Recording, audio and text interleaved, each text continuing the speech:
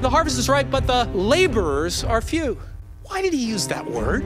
God goes to extreme measures to bring the lost to himself. The greatest gift you will ever give this world is your intimacy with God. The Father, Son, and the Holy Spirit are all three inside of me. I've got the power right now. I think what Jesus really wants is people to go. I want to be the answer to Jesus' prayer request. Welcome to the Fuel for the Harvest podcast. When this gospel of the kingdom shall be preached in all the world, then shall the end come. Hey everyone, and welcome to this latest episode of Fuel for the Harvest. This is Nathan. And this is Charlie. We're your hosts for today.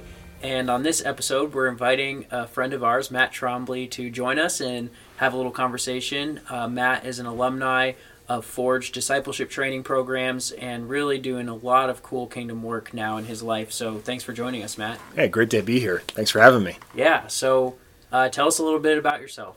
Well, I live in Parker, Colorado, so just up the good place to live. A good place to live, a very good place to live, and but spent a lot of time in Texas, and grew up playing high school football in Texas and all kinds of good stuff. Didn't come to know the Lord until I was 16, so a little bit of a late start for me. And then a couple years later, Adrian Dupre says, "Hey, I want you to look at this pamphlet on the Laborers Institute," is what they used to call it. Now they call it The Experience. Yep. I call it Forge discipleship training. There you go. Everybody knows what we're talking about. I call myself old school, if that's okay, because it was 3 months. You know, that was the hardcore. The hardcore 3 months. 1 month overseas. Yeah, and then a month basically in a van with 7 other people, crouching around trying to get some sleep. So, I was with Forge before I'd even graduated high school. So I came 2 weeks before graduation. Wow. Yeah, my mom made me fly home and walk the stage and then fly back to Denver.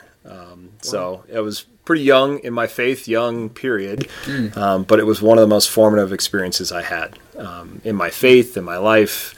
You got to see people from around the country, different faiths, different denominations, and obviously experience some things and get training that frankly rivals what I get in seminary or what I got in Bible college. And so it was really an amazing experience. So. Yeah. As someone who came to Christ a little bit later in life, what was it that was compelling to you about Jesus? Some of us don't remember what was compelling about Jesus because it was so young. Yeah. But what was compelling to you? I didn't want to go to hell. I mean, that's the flat out Fire and brimstone. And it wasn't that I got a fire and brimstone preacher. I remember actually talking to my girlfriend at night, and she'd been taking me to youth group, and I said, "Hey, what's this thing about Jesus?" And she explained the gospel, and I said, "So I just have to accept him, and then I don't have to go to hell?" And she's like, "Yeah." It's like, "Okay," and I hung up the phone. And just right there in my bed, I just kind of prayed and asked God to come into my heart. And that it wasn't any more complicated than that for me. Yeah. And the next day I was talking to my girlfriend and I was like, "Hey, I did it." She's like, "Did what?" I said, "Oh, I did that thing." She's like, "You did?" And so evidently it was a much bigger deal than I was like, "This makes sense." And I don't want to go to hell, and I'm not perfect, and I need a savior, and that kind of started my path to walking with God. Awesome. Yeah, that's really cool. What did you find kind of was the most transformative after that in your life? Like what was different as you went forward that next year after accepting Christ? I had an identity that wasn't wrapped up in football, that wasn't wrapped up in grades, that wasn't wrapped up in school. And to have an identity other than football in Texas is saying something because it's pretty big. And so for me, my identity was Christ, and that became the driving force for me. And that became what my life was about, and that became what I wanted to share with folks. And I obviously had some connection to Adrian and his brother Greg. His brother Greg was my youth pastor in Houston. And so there was a connection there. And so that was really the transformation that took place. Wow. Yeah. Yeah.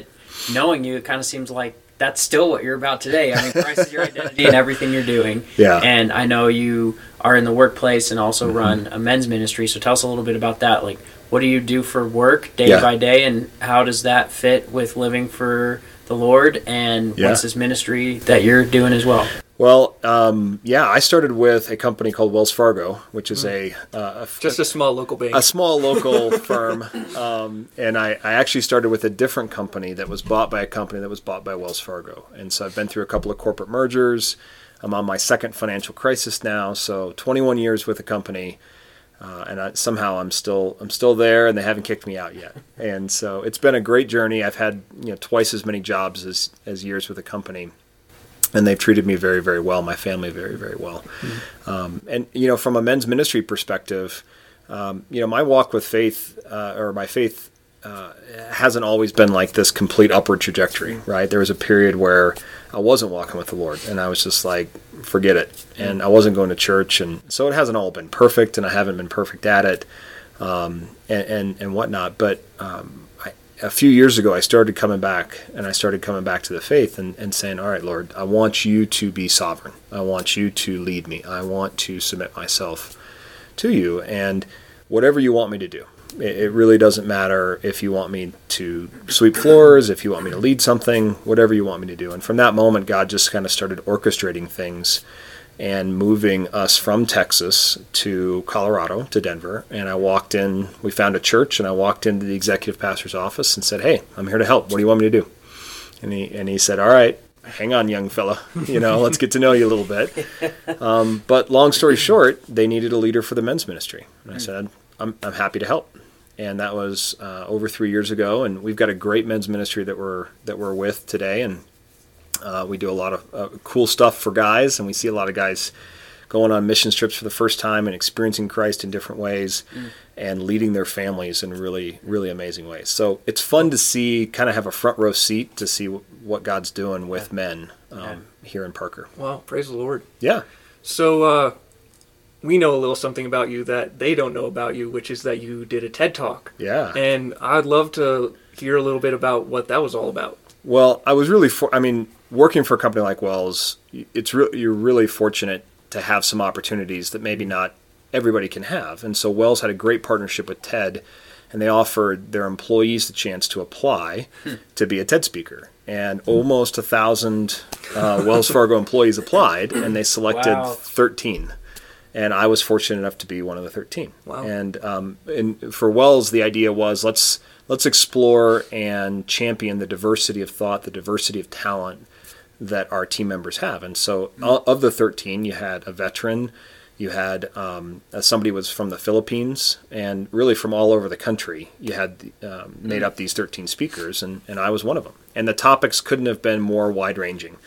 There was one on the story and life of being deaf. Wow. And having a cochlear implant.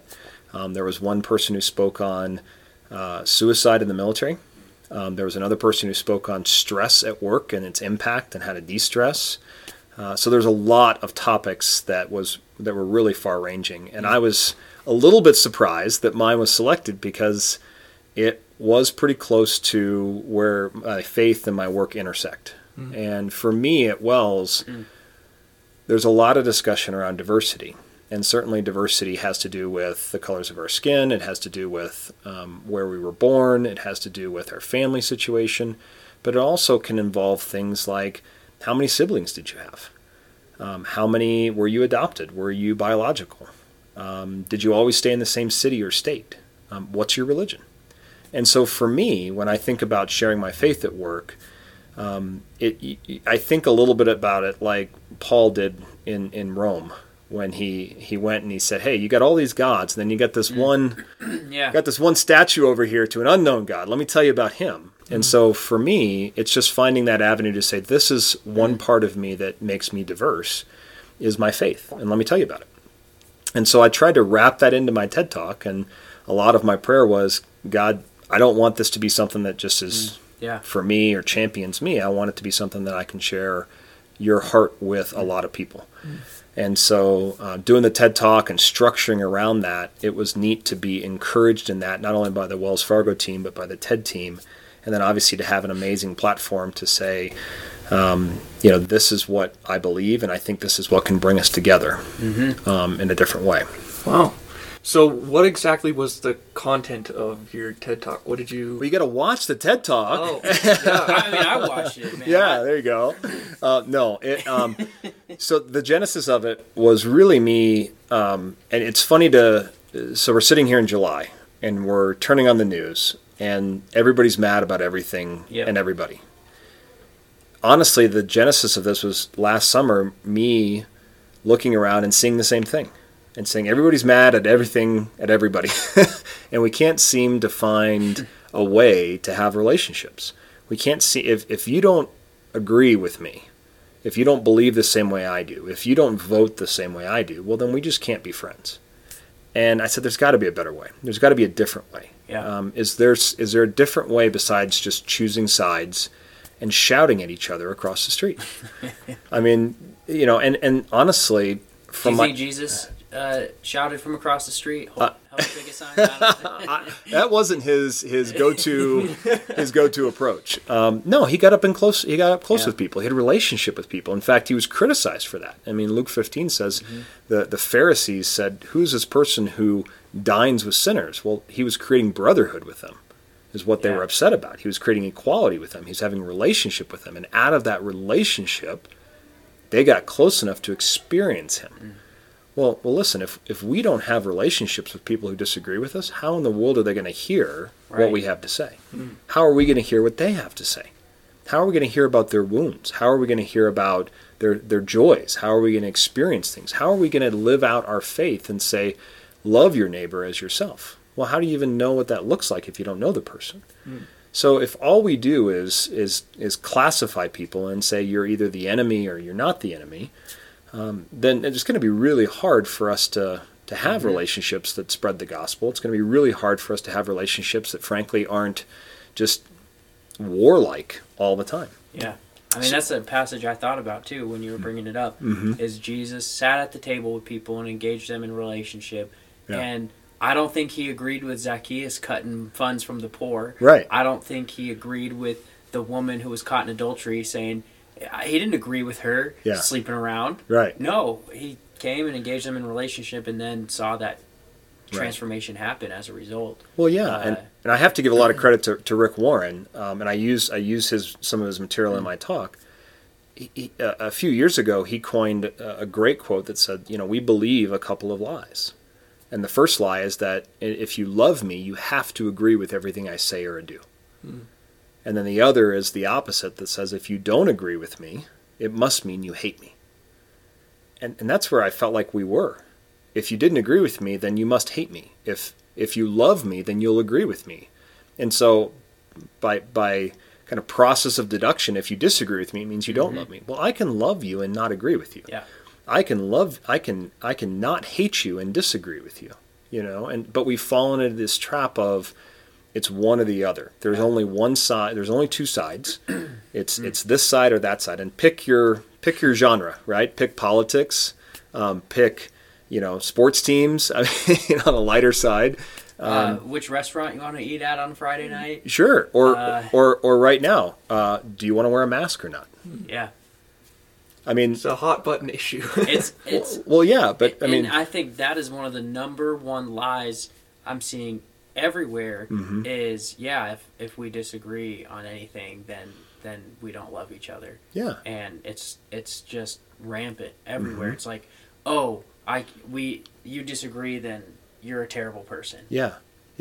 And what really helped me change the way I thought, because this was born out of a personal transformation for me. Because I'm a simple guy. And so, I came to faith because I said I didn't want to go to hell.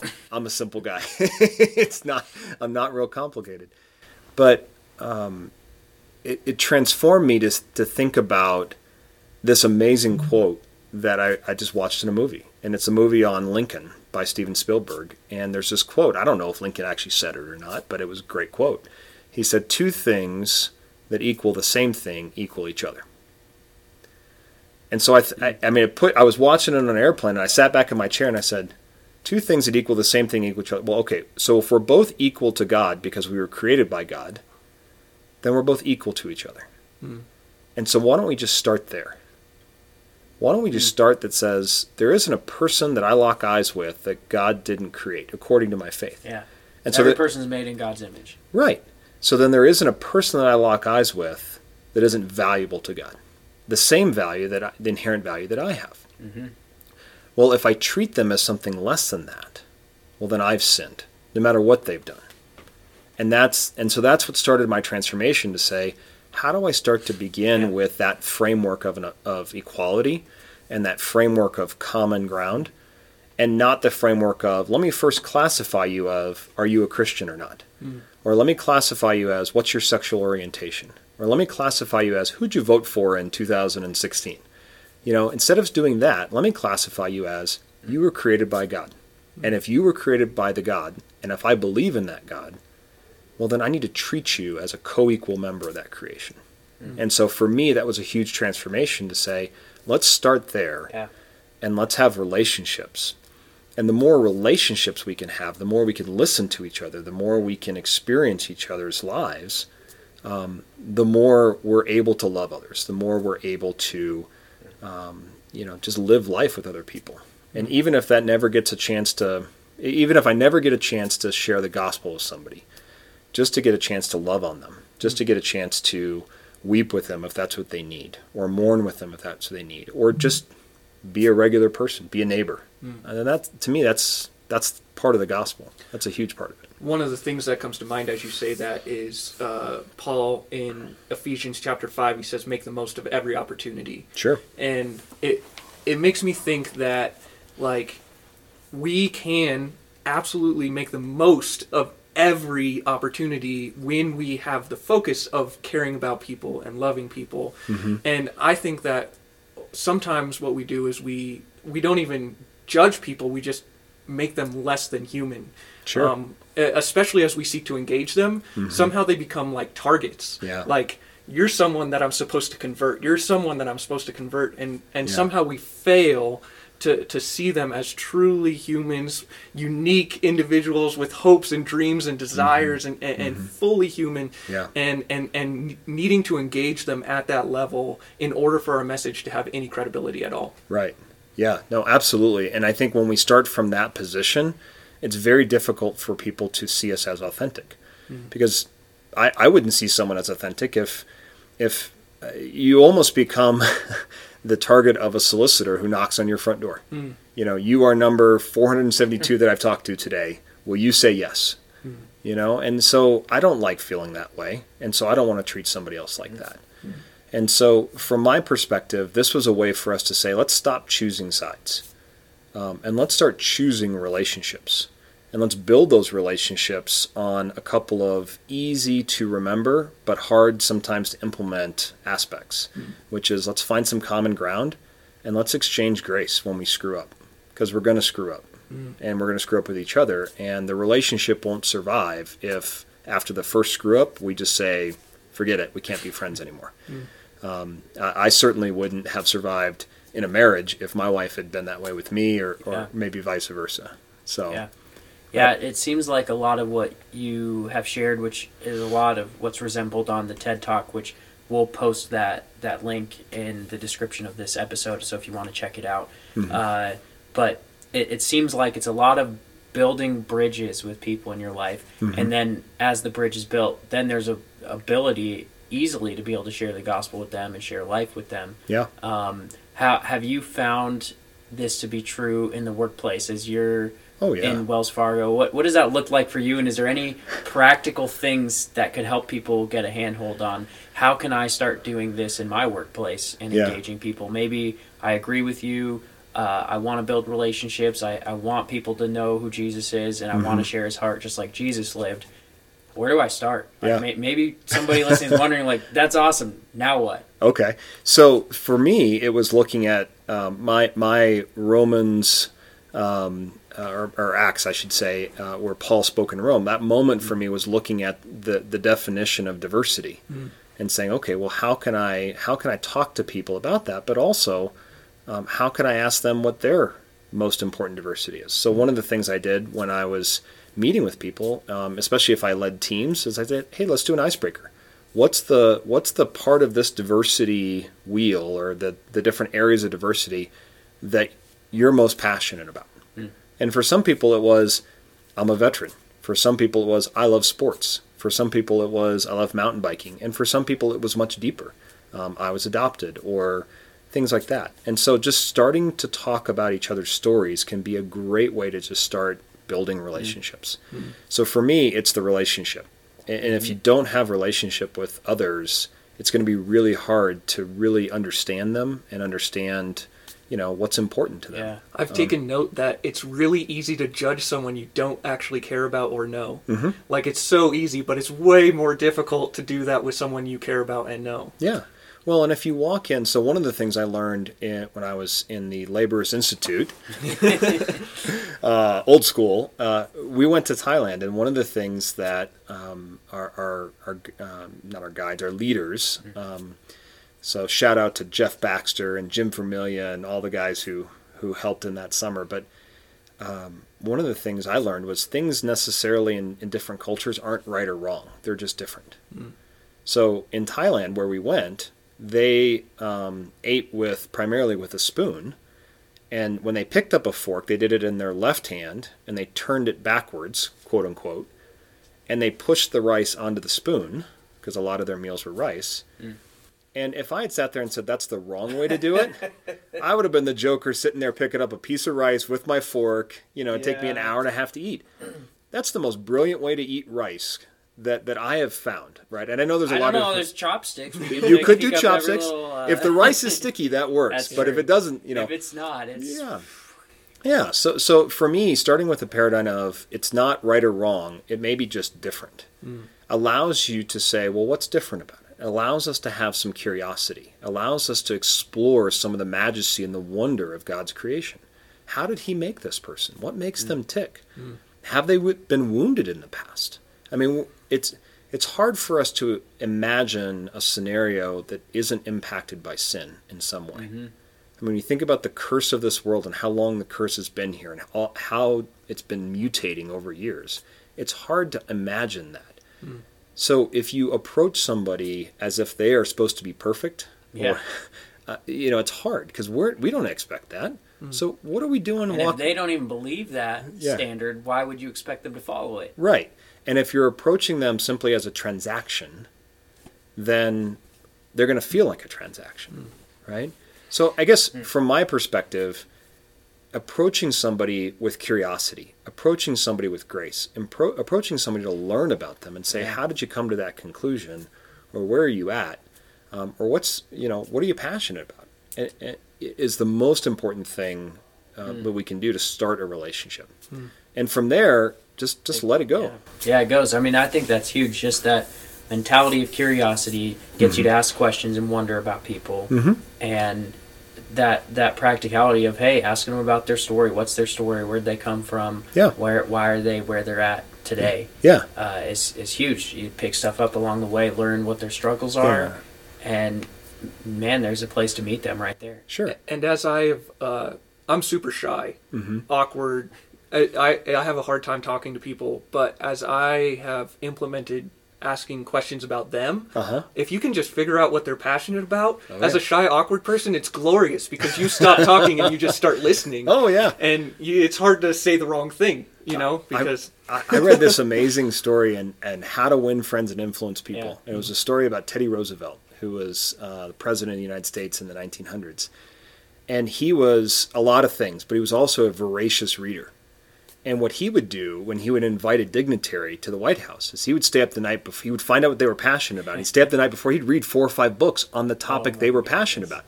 So Nathan, if you were passionate about alpine skiing, he would become almost an expert on alpine skiing. He'd be like, so what kind of skis do you think are the best? And how do you wax them? And tell me about the technique. And the person would just be amazed. And they would talk for hours. And that's a great way to invite somebody into a relationship.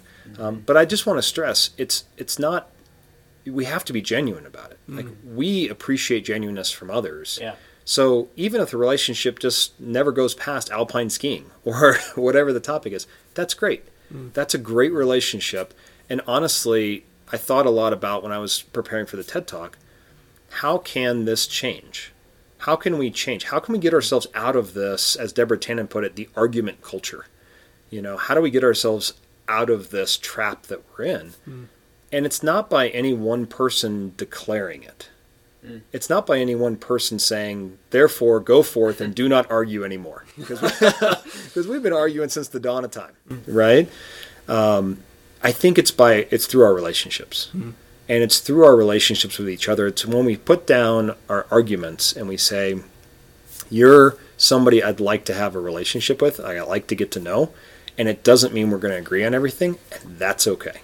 Yeah. Then I think we start to see people become neighbors again, and I think we start to see some of this